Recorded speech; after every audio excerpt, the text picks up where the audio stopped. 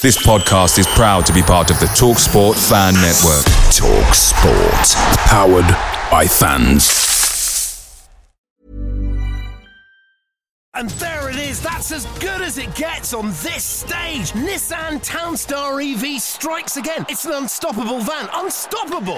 Just fantastic. You can actually see the Pro Pilot technology in action. Effortless parallel parking. It moves with all the confidence that comes with a 5-year warranty. And with a bench full of all-star van experts, there's real strength in depth here. That's all-star quality. Search Nissan Townstar EV and visit your local all-star van centre to see for yourself. Terms and conditions apply. 5 years or 100,000 miles, whichever comes first. Pro Pilot is an advanced driver assist technology. Driver's responsibility to stay alert, drive safely, and control vehicle at all times.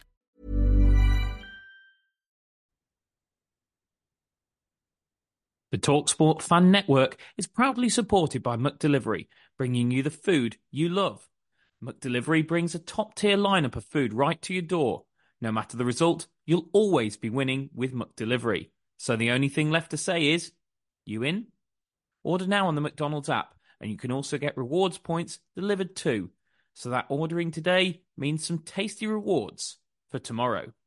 Only via app at participating restaurants, 18 plus. Rewards registration required. Points only on menu items. Delivery fee and terms apply. See mcdonalds.com.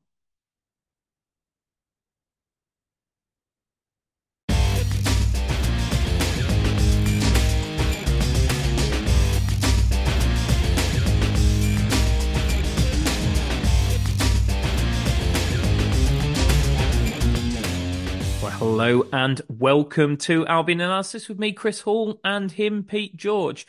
An impromptu pod, but prompted by the fact that West Bromwich Albion have done some business. In fact, in terms of ins and outs, it's been a busy couple of hours at the Hawthorns. We've seen Andi Weimann come through the door. Following him out the door, although already out the door, but now on a permanent basis, is Taylor Gardner-Hickman. And then Mo Farl, who was recalled from his loan at Doncaster after some quite spiky comments from Grant McCann at the weekend, has also gone out to Walsall.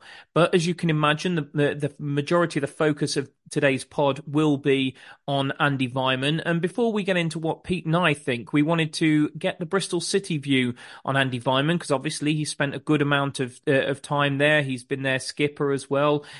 He was the third top scorer in the Championship in 21-22. So Bristol City have seen more than enough of Andi Weimann to have a view on him, and therefore we wanted to get the view of Ben from a Bristol City podcast. And Ben unfortunately wasn't able to join us, but he was very, very kind enough to drop me a voice note, and this is what Ben had to say about Andreas Weimann. With Andi Weimann, you're going to get a very versatile player, a very experienced Championship player who's played in a number of positions over a 6-year period at Bristol City, mainly up front for us, and that's where we probably saw him in his best. But we saw him in attack and midfield spot, but also he had stints at right back, wing back, and on the wing, as well as a number of other positions. We've probably seen him play every position on the pitch, to be fair, at Bristol City, which just shows how much of an important player he can be. However, over the last year or two, he has had a bit of time on the sidelines, out of the squad. I think that's mostly due to he had a small injury, I believe, which put him out of the squad for a bit. And it was just really tough to make his way back into that starting 11 with the amount of young talent we've had come through the academy. Probably the main one that you guys will recognise is Alex Scott, who obviously came through our academy 2 or 3 years ago, I believe. Straight in that centre attacker midfield sort of spot, where we saw Andi Weimann sort of play just behind the strikers the last few seasons. And obviously, a player like Alex Scott with that talent, so young as well, it's going to be really hard to getting over him, especially when Andi Weimann was 29, 30, with a small injury as well. It's going to be very hard to get back into that starting 11.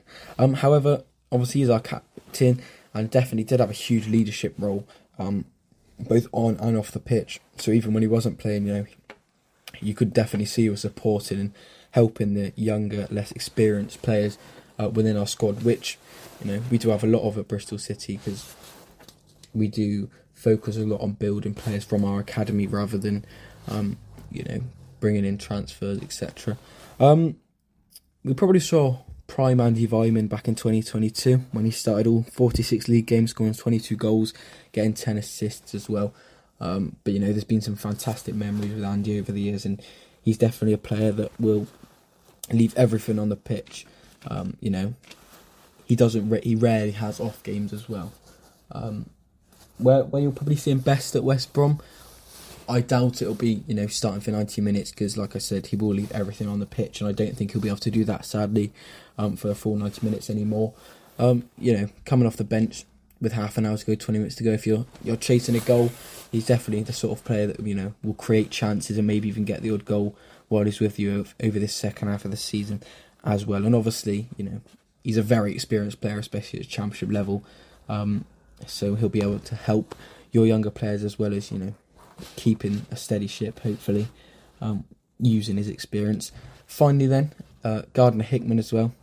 A lot of Bristol City fans are very happy to finally get that deal done as a permanent. He's shone in the first half of the season with us, and I think we're really looking forward to having him for the next 3 years as well.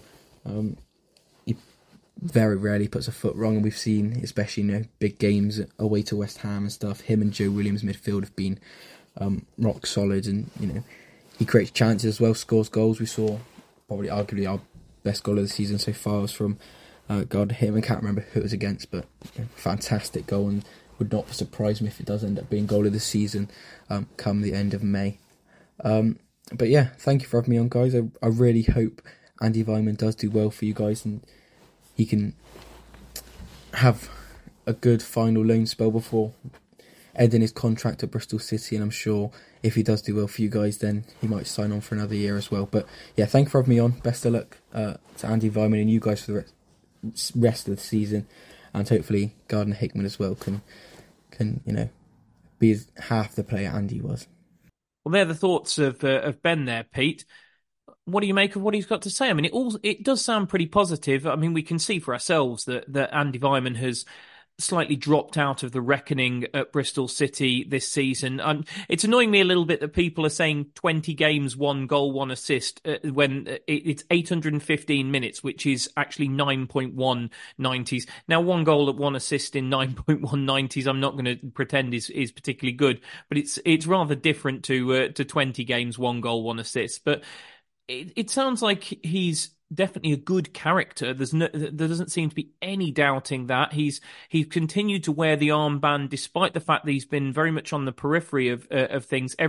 He's made 9 starts this season, and every time he's started a game, he has worn the captain's armband for Bristol City. And it sounds like whilst he's probably not the way forward for Bristol City this season, because they are very much focusing on youth, whereas we have on average the oldest starting 11 in the Championship. So I think we're talking 2 very different ends of the spectrum here.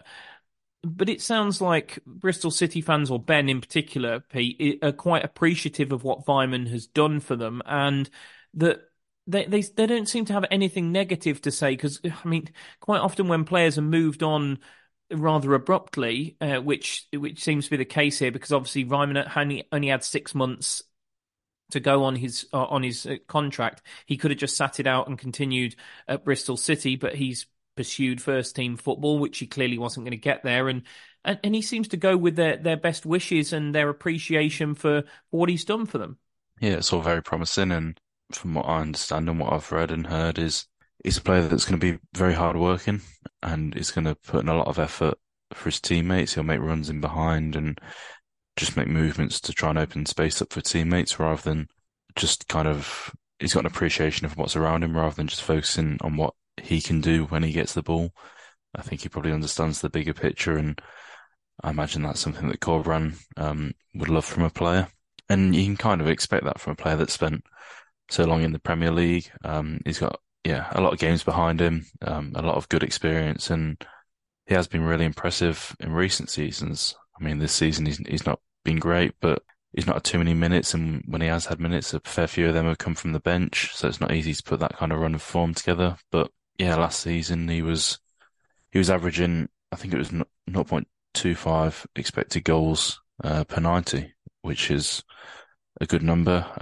You can expect him to score 1 in 4. And he was also getting 0.39 expected assists per 100 passes. So when he was on the ball, he was passing into dangerous areas, creating a lot of chances.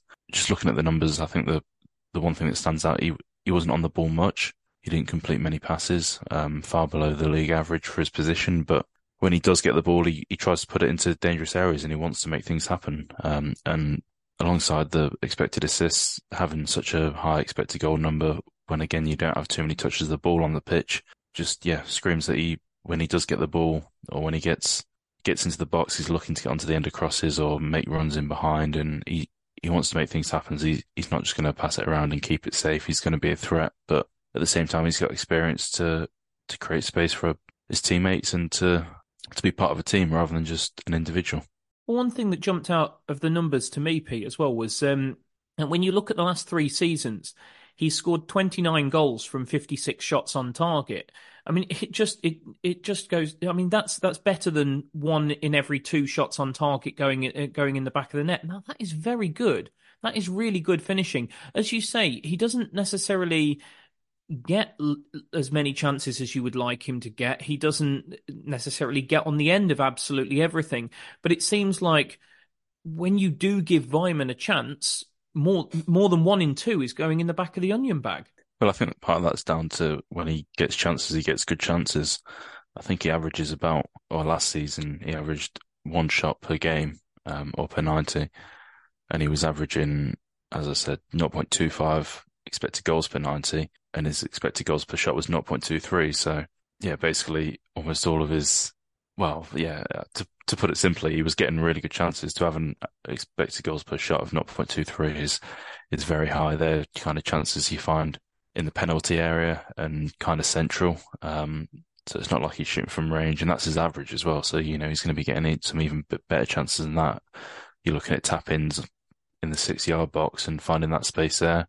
So that's all really promising, because sometimes you kind of associate wingers and attacking midfielders with, just having shots from outside the box and trying to curl it into the top corner, which, everyone loves to see, but you're not going to get too many goals a season from doing that. Weimann seems to be a kind of player that likes to get into the box when balls are whipped in and likes to make those runs and score easier goals in those long-range efforts. But if you do look through his highlights reel, there are a few long-range efforts as well. So it's quite a nice mixture, but the main point is that he gets chances in good areas, which I imagine is why he scores such a high amount of his shots on target. And as you touched on before, Pete, he works extremely hard. It's interesting when you look at his last 12 months data, and FBref gives you a nice sort of bar chart of what he's doing well over the last 12 months. And he hasn't had a good 12 months in terms of getting chances, creating chances. Really, in an attacking sense, it's not been the best year of his career. It's actually a bit of a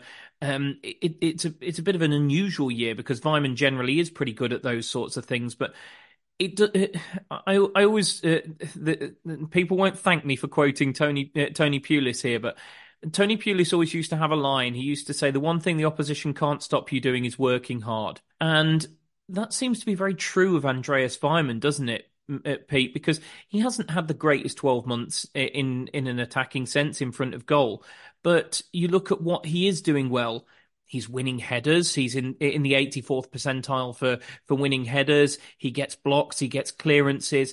I mean, for his position, his defensive numbers are really, really good. And that's important in a Corberan side. You can't help but feel it's part of the reason that Sarmiento and Corberan just didn't mesh as a sort of manager-player relationship, because Sarmiento, you always felt, whilst he did do those things more towards the end, you felt like it was almost under duress. Like he didn't want to do them, but he felt he had to if he was going to. He clearly wanted to starting games, and he wasn't going to start games unless he started doing the defensive work. I don't think there's going to need any coercion to get Andi Weimann to do the off the ball side of the game. He just seems to do it extremely well. And I think one thing that we can say, going back to that Pulis quote, is that whether Weimann's having a good game or a bad game, I don't think there will be any lack of effort from him. You're not going to see Andi Weimann stood on the halfway line with his hands on his hips sulking because the game's not going his way.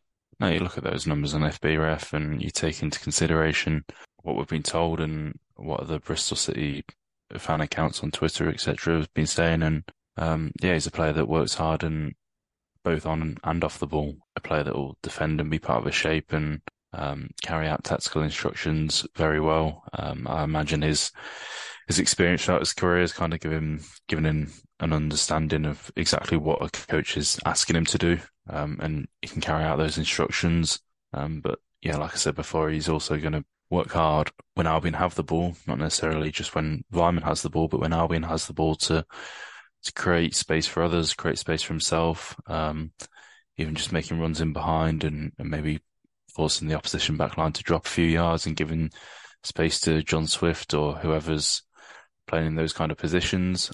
We sort of fellows against Blackburn, the amount of runs he made in behind is something that we've missed at times throughout the season, I think, because especially with Sarmiento, a lot of the time he'd want the ball to his feet, rather than be willing to make runs in behind where you've maybe got to exert yourself a bit more and you're not guaranteed to actually get the ball after you've made that run. From what you hear, Weimann's going to be very willing to make those runs, even if he's not going to get the ball, but then it creates space for others, which is really promising that he's willing to work for the team, both in and out of possession. And it does feel a lot like a Carlos Corberán signing.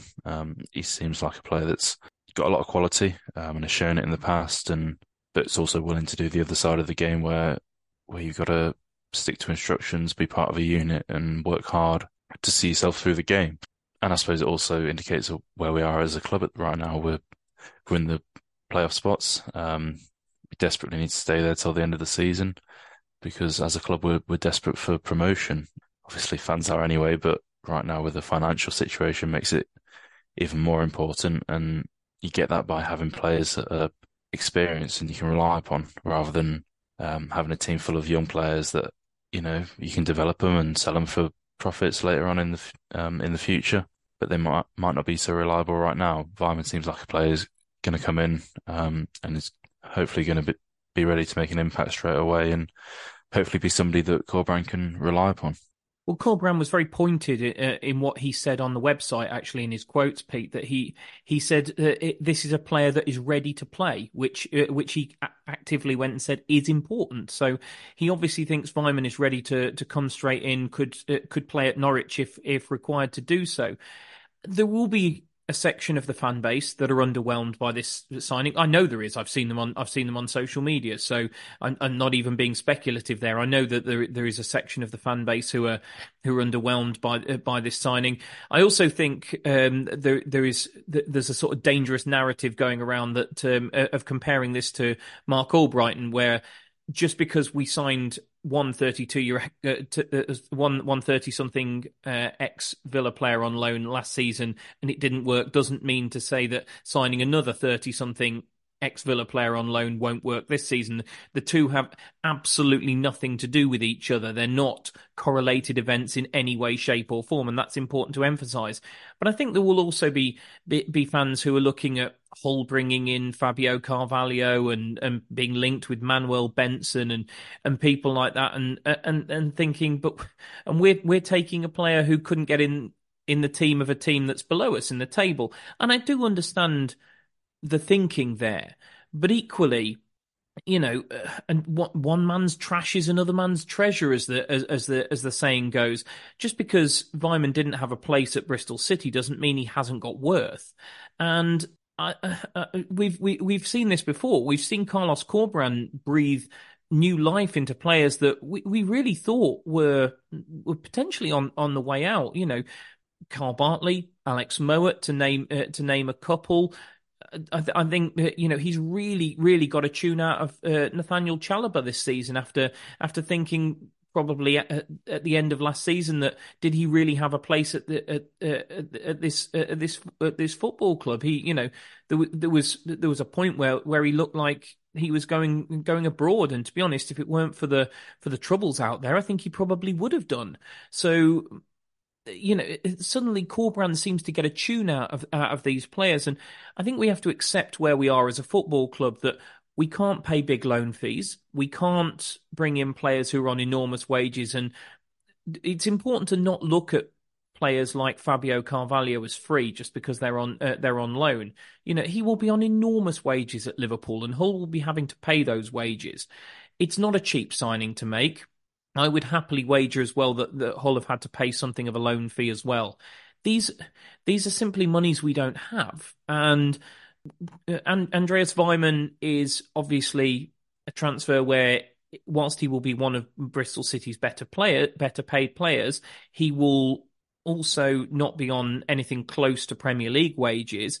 We won't have had to have paid a loan fee for him, and the fact that Taylor Gardner-Hickman has gone out at the same time would suggest that there is probably some financial wrangling that's gone on there as well. I mean, I've seen rumours that by expediting the Taylor Gardner-Hickman deal that it's meant that we're not paying all of Weimann's wages, which I don't know whether that's true or not, but that's one of the theories that I've heard kicked around. You would think that the fact that we've expedited the Taylor Gardner-Hickman deal would suggest that something has gone on there at least.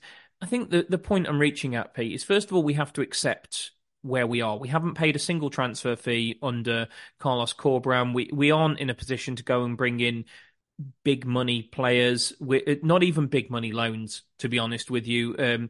And we've got to do things on a budget. And if you're going to go and get a hard-working player on a loan until the end of the season, whether he's 32 or not, and he is 32, and Corberán made it very clear that he wasn't going to be asking players for their date of birth when he was considering signing them. It's very little risk. It's very little risk. He's played quite a few games recently. He's actually had a little bit of a renaissance since Liam Manning came in. His goal and his assist have come in the last 210 minutes that he's played. So actually, that's not a bad return in terms of goal contributions in just over 2 games. Just under 2.5 games. Two goal contributions in just under 2.5 games is not a particularly terrible return. It just seems like a low risk signing on the cheap to me, Pete. He bolsters the squad. We're not absolutely crying out for somebody to come in and go straight into our starting 11 at this moment in time. Adam Reach did perfectly well on the left hand side. Swift in the 10 and Fellows on the right were all good performances against Blackburn. So I wouldn't expect Weimann to be racing into the first team. We've got Jed Wallace coming back. He was obviously on the bench, and then you've hopefully got Grady back in a few weeks' time as well. So I don't think we're crying out for somebody to start games for us, but it just seems like a low risk signing, a reasonably solid signing, and that's probably the best way I would describe it. And as I say, I think we have to manage our own expectations as supporters as to what we can expect given our financial situation. We've not been taken over yet, but even if we did, I keep getting it emphasised to me that wouldn't immediately solve the problems, that we still have profit and loss issues which need to be sorted out so that we can meet FFP, and we can't just, even if we got taken over by a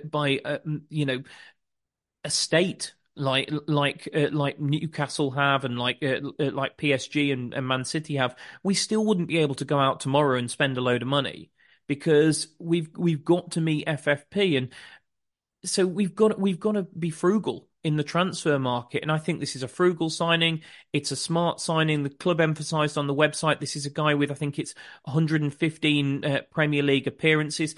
To be getting somebody with that kind of experience, this is a guy that's been This is a guy that was the club captain at the club he's just departed. It's a guy with a lot of championship experience. It's a guy that in 21-22, Pete, was the 3rd top scorer in the league. Let's not forget, and that's only a couple of years ago. So as long as his levels haven't gone off a cliff, this is a solid signing, isn't it? Yeah, I think so. And I mean, it's important to take into consideration what we've just been told about how Bristol City like to operate, and I think a lot of people know anyway, but they like to go for young players. So it's not like they like to bring players up through their academy and develop young players, and so it's not like we're just taking a player off them that can't get into their side. They've got this culture, this philosophy, whatever way you want to phrase it, of bringing up youth. So they're probably thinking Weimann's towards the end of his career. he's done well for us in the past, but we focus on bringing through youth players, so it's not just a case of we're taking their rubbish for them.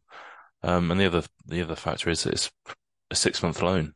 It's not like we're tied down for him for years. So I suppose we'll see how he gets on. If he's happy, if we're happy, then maybe there's a deal to be done at the end of the season, but we're not forced into anything like that. And it's allowed the club to get a bit of cash in for Gardner Hickman. Everyone knows that we seem to be quite tight on finances right now, so to get some cash into the bank is going to be important. Well, also, Pete, it just because this is something that Ali from Action for Albion has emphasised to me a number of times, and you'll know this being the accountant that you are, that the money for Taylor Gardner Hickman is pure profit as well, because he came through our academy. So that money goes on our profit and loss sheet as pure profit. And the important distinction to draw is if we went and sold, say, Carlan Grant tomorrow for, whatever, let's call it 3 million quid, that still goes on our balance sheet as a loss because we owe more than that on Carlan Grant. Whereas because Taylor Gardner Hickman is an academy product, he's effectively looked at on the balance sheet as free. He's pure profit, and we do need to sort out our profit and loss, don't we? So I think it's an important transfer from that point of view as well for our P&L. Which, look, I'm not expecting people to fully understand it. I'm not saying sitting here and saying that I've got an incredible grasp of the finances, but you've only got to look at right this moment in time. The statements going out. Everton have just put one out. Forest are being threatened with points deductions as well. And if you don't sort your profit and loss out, that's exactly the sort of thing that you could get hit with. So these sorts of deals where we sell somebody and it is effectively 100% profit are really, really important for the club, aren't they? Yeah, I mean, it's not necessarily how much you owe in the deal current still. So we still owe Huddersfield money for Grant. It's about the book value of the player. So it's when you sign a player, you basically take how much you paid for them, take how much the contract's worth over the length of the contract. So I've got no idea what Carlan Grant's on, but just as an easy figure, say it's $1 million, and he was on a 6-year contract, I think. So that's 6 million plus whatever we paid for him initially. I think it was about 18. So that's 24 million. Then you just divide that by the length of the contract. So each year you take 4 million off that, because it's 24 divided by 6, and then that's their book value. So, and then it's just depending on what you sell them for. So what's he got left on his contract? I think a year and a half. So his book value is going to be about 6 million. So if you sold him 3 million, I think it'd be a 3 million loss, which is basically how it goes. But because we wouldn't get anywhere near 6 million for him at this moment in time, would we? No. And if you sold Taylor Gardner Hickman, we didn't pay anything for him, and because he's an academy product, yeah, there's no listed book value, I don't think, which is where it comes into where for profit and loss consideration, the calculations they do for that's just going to be pure profit of how much we sold him for, which is good. To be honest, without looking too deeply into it, I'd be surprised if we were close to breaching any of the current profit and loss financial fair play regulations. I don't think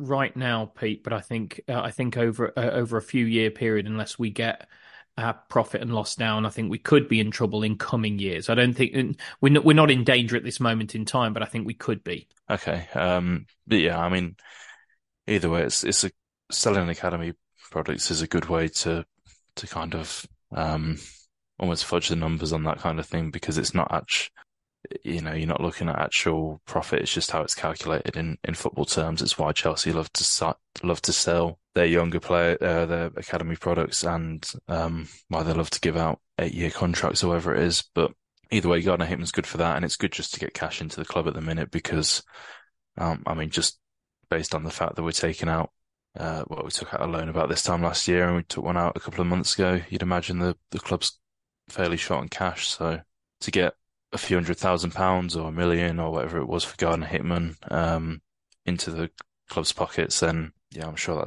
that's really good news for the club. And there it is, that's as good as it gets on this stage. Nissan Townstar EV strikes again. It's an unstoppable van, unstoppable.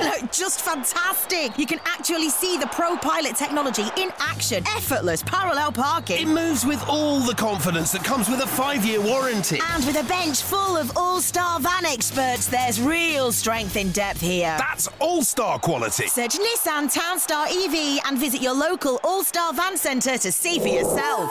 Terms and conditions apply. 5 years or 100,000 miles, whichever comes first. Pro Pilot is an advanced driver assist technology. Driver's responsibility to stay alert, drive safely, and control vehicle at all times.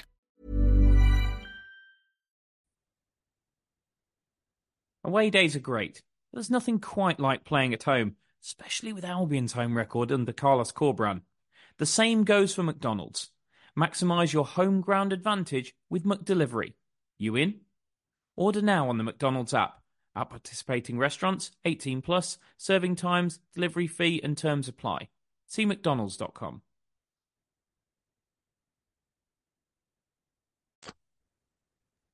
And just to finish up on Weimann, Pete, as well, because we've not really mentioned this, it's an enormously versatile option as well. I mean, I had a look at his positions on Transfermarkt, and despite the fact that he's only played 20 games for Bristol City this season, Transfermarkt have him down as having played 6 different positions, which is really quite incredible.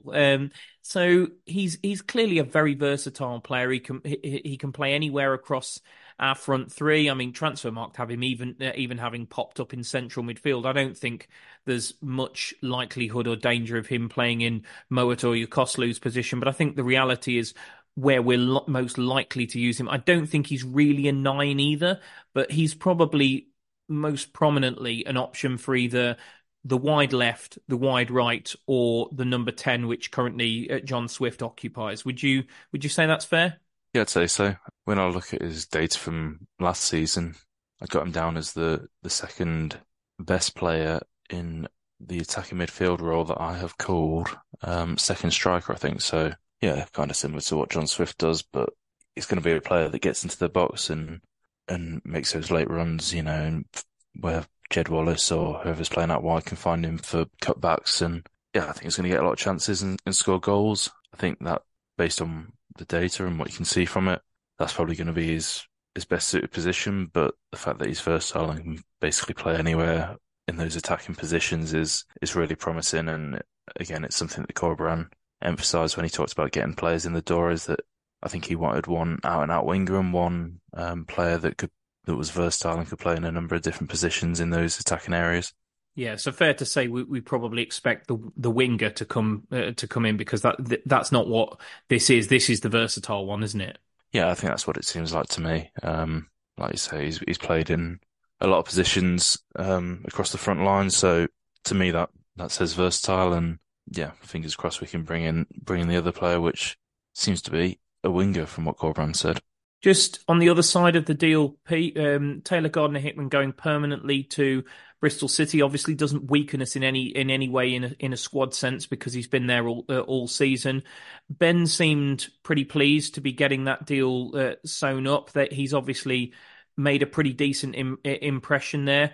What are your thoughts on him going out? I mean, it's obviously always a bit of a shame when a player who's come through your academy doesn't make it at his boyhood club, and the fans always feel a greater attachment to homegrown talents. And he did have some good moments in an Albion shirt, but it seemed to become quite clear that there wasn't the connection there between him and Corberán. Corberán, for whatever reason, didn't see him as a player who could do what he wanted to do.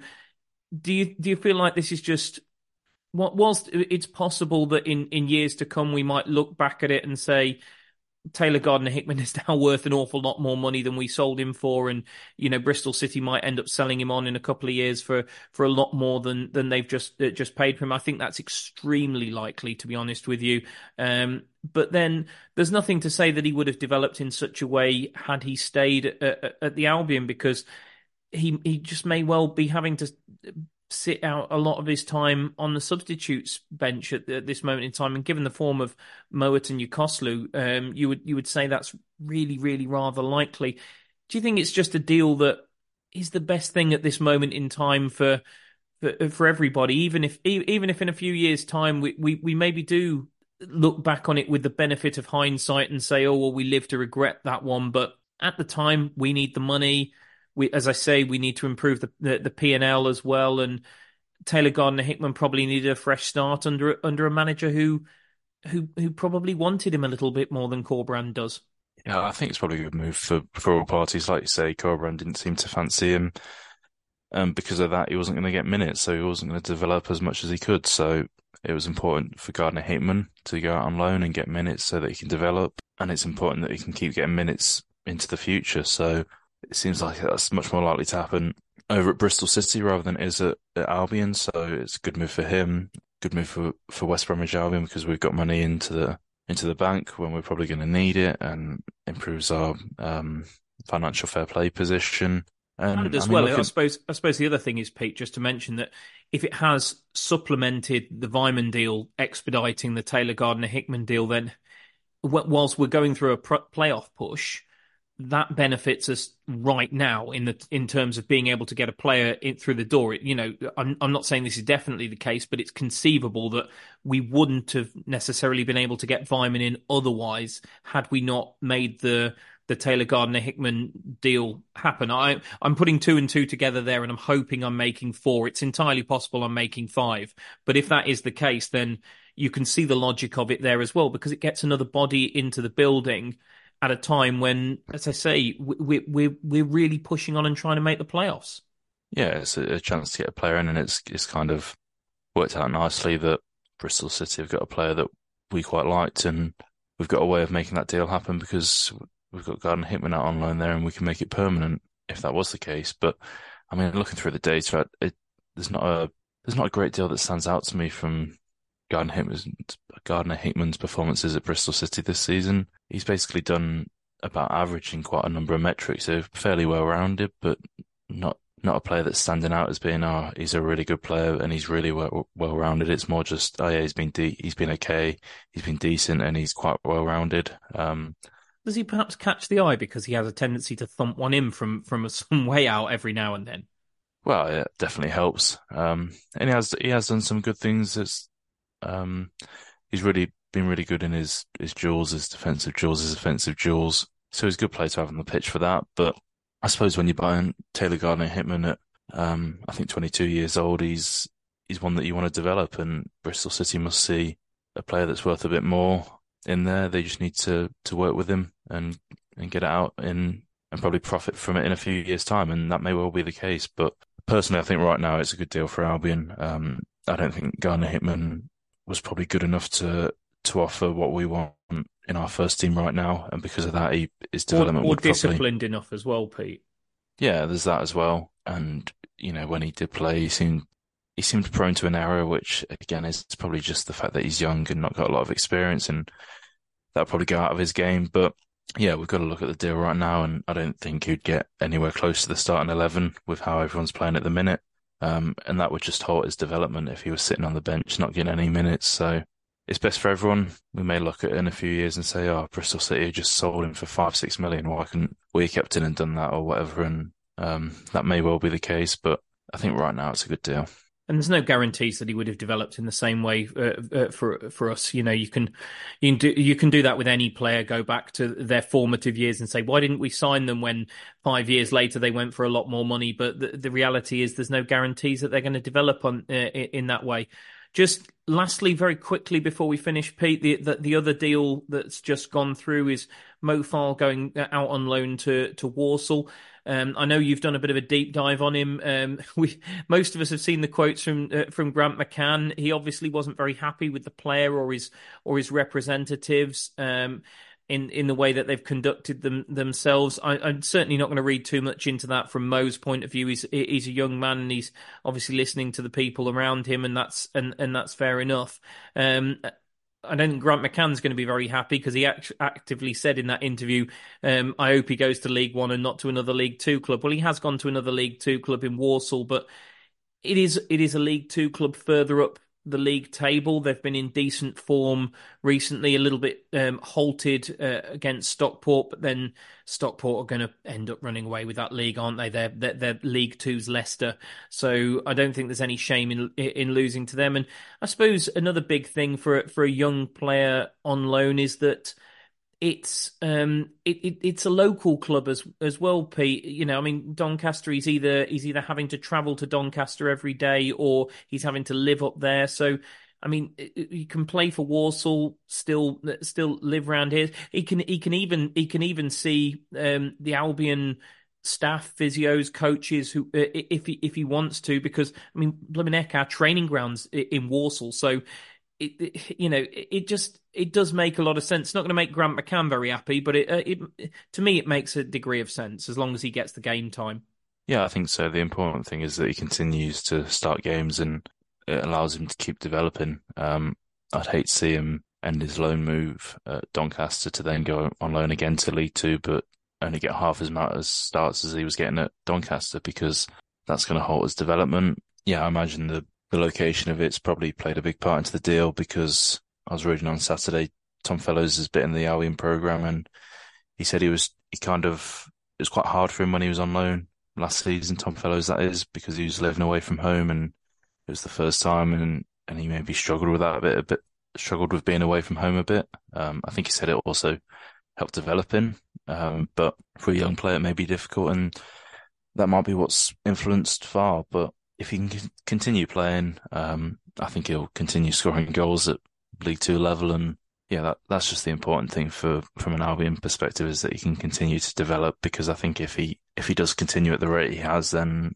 I imagine we might be seeing him in an Albion shirt in a few years' time, because he's gone from scoring goals in non-league in the National League North, I think it was, winning the league there, and then he settled into playing in League Two and got a good goal return for the side that he's playing for. I think if he does get regular minutes, it's probably only going to help him that he's playing for a side that's a bit higher up the table and creates a few more chances. So giving him a few more chances to score goals himself.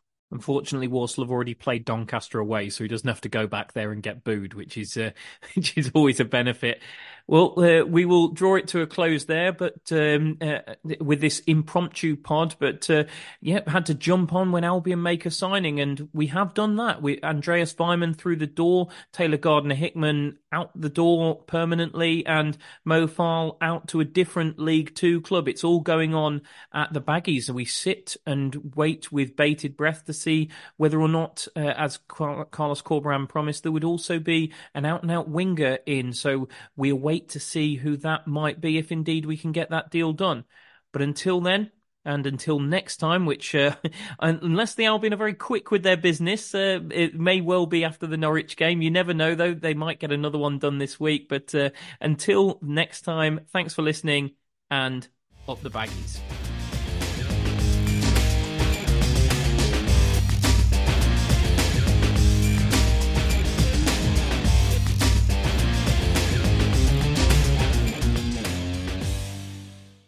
Albion have certainly been sharing the goals around this season. They're well into double figures now for different championship goal scorers. So why not take a leaf out of their book and do some sharing of your own with a McNuggets share box?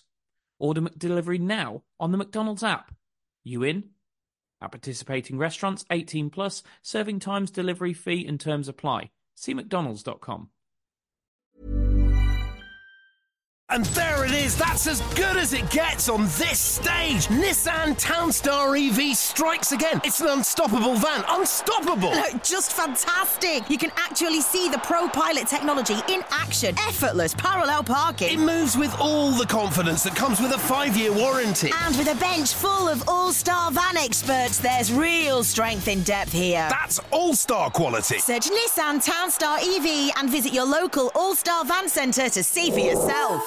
Terms and conditions apply. 5 years or 100,000 miles, whichever comes first. ProPilot is an advanced driver assist technology. Driver's responsibility to stay alert, drive safely, and control vehicle at all times.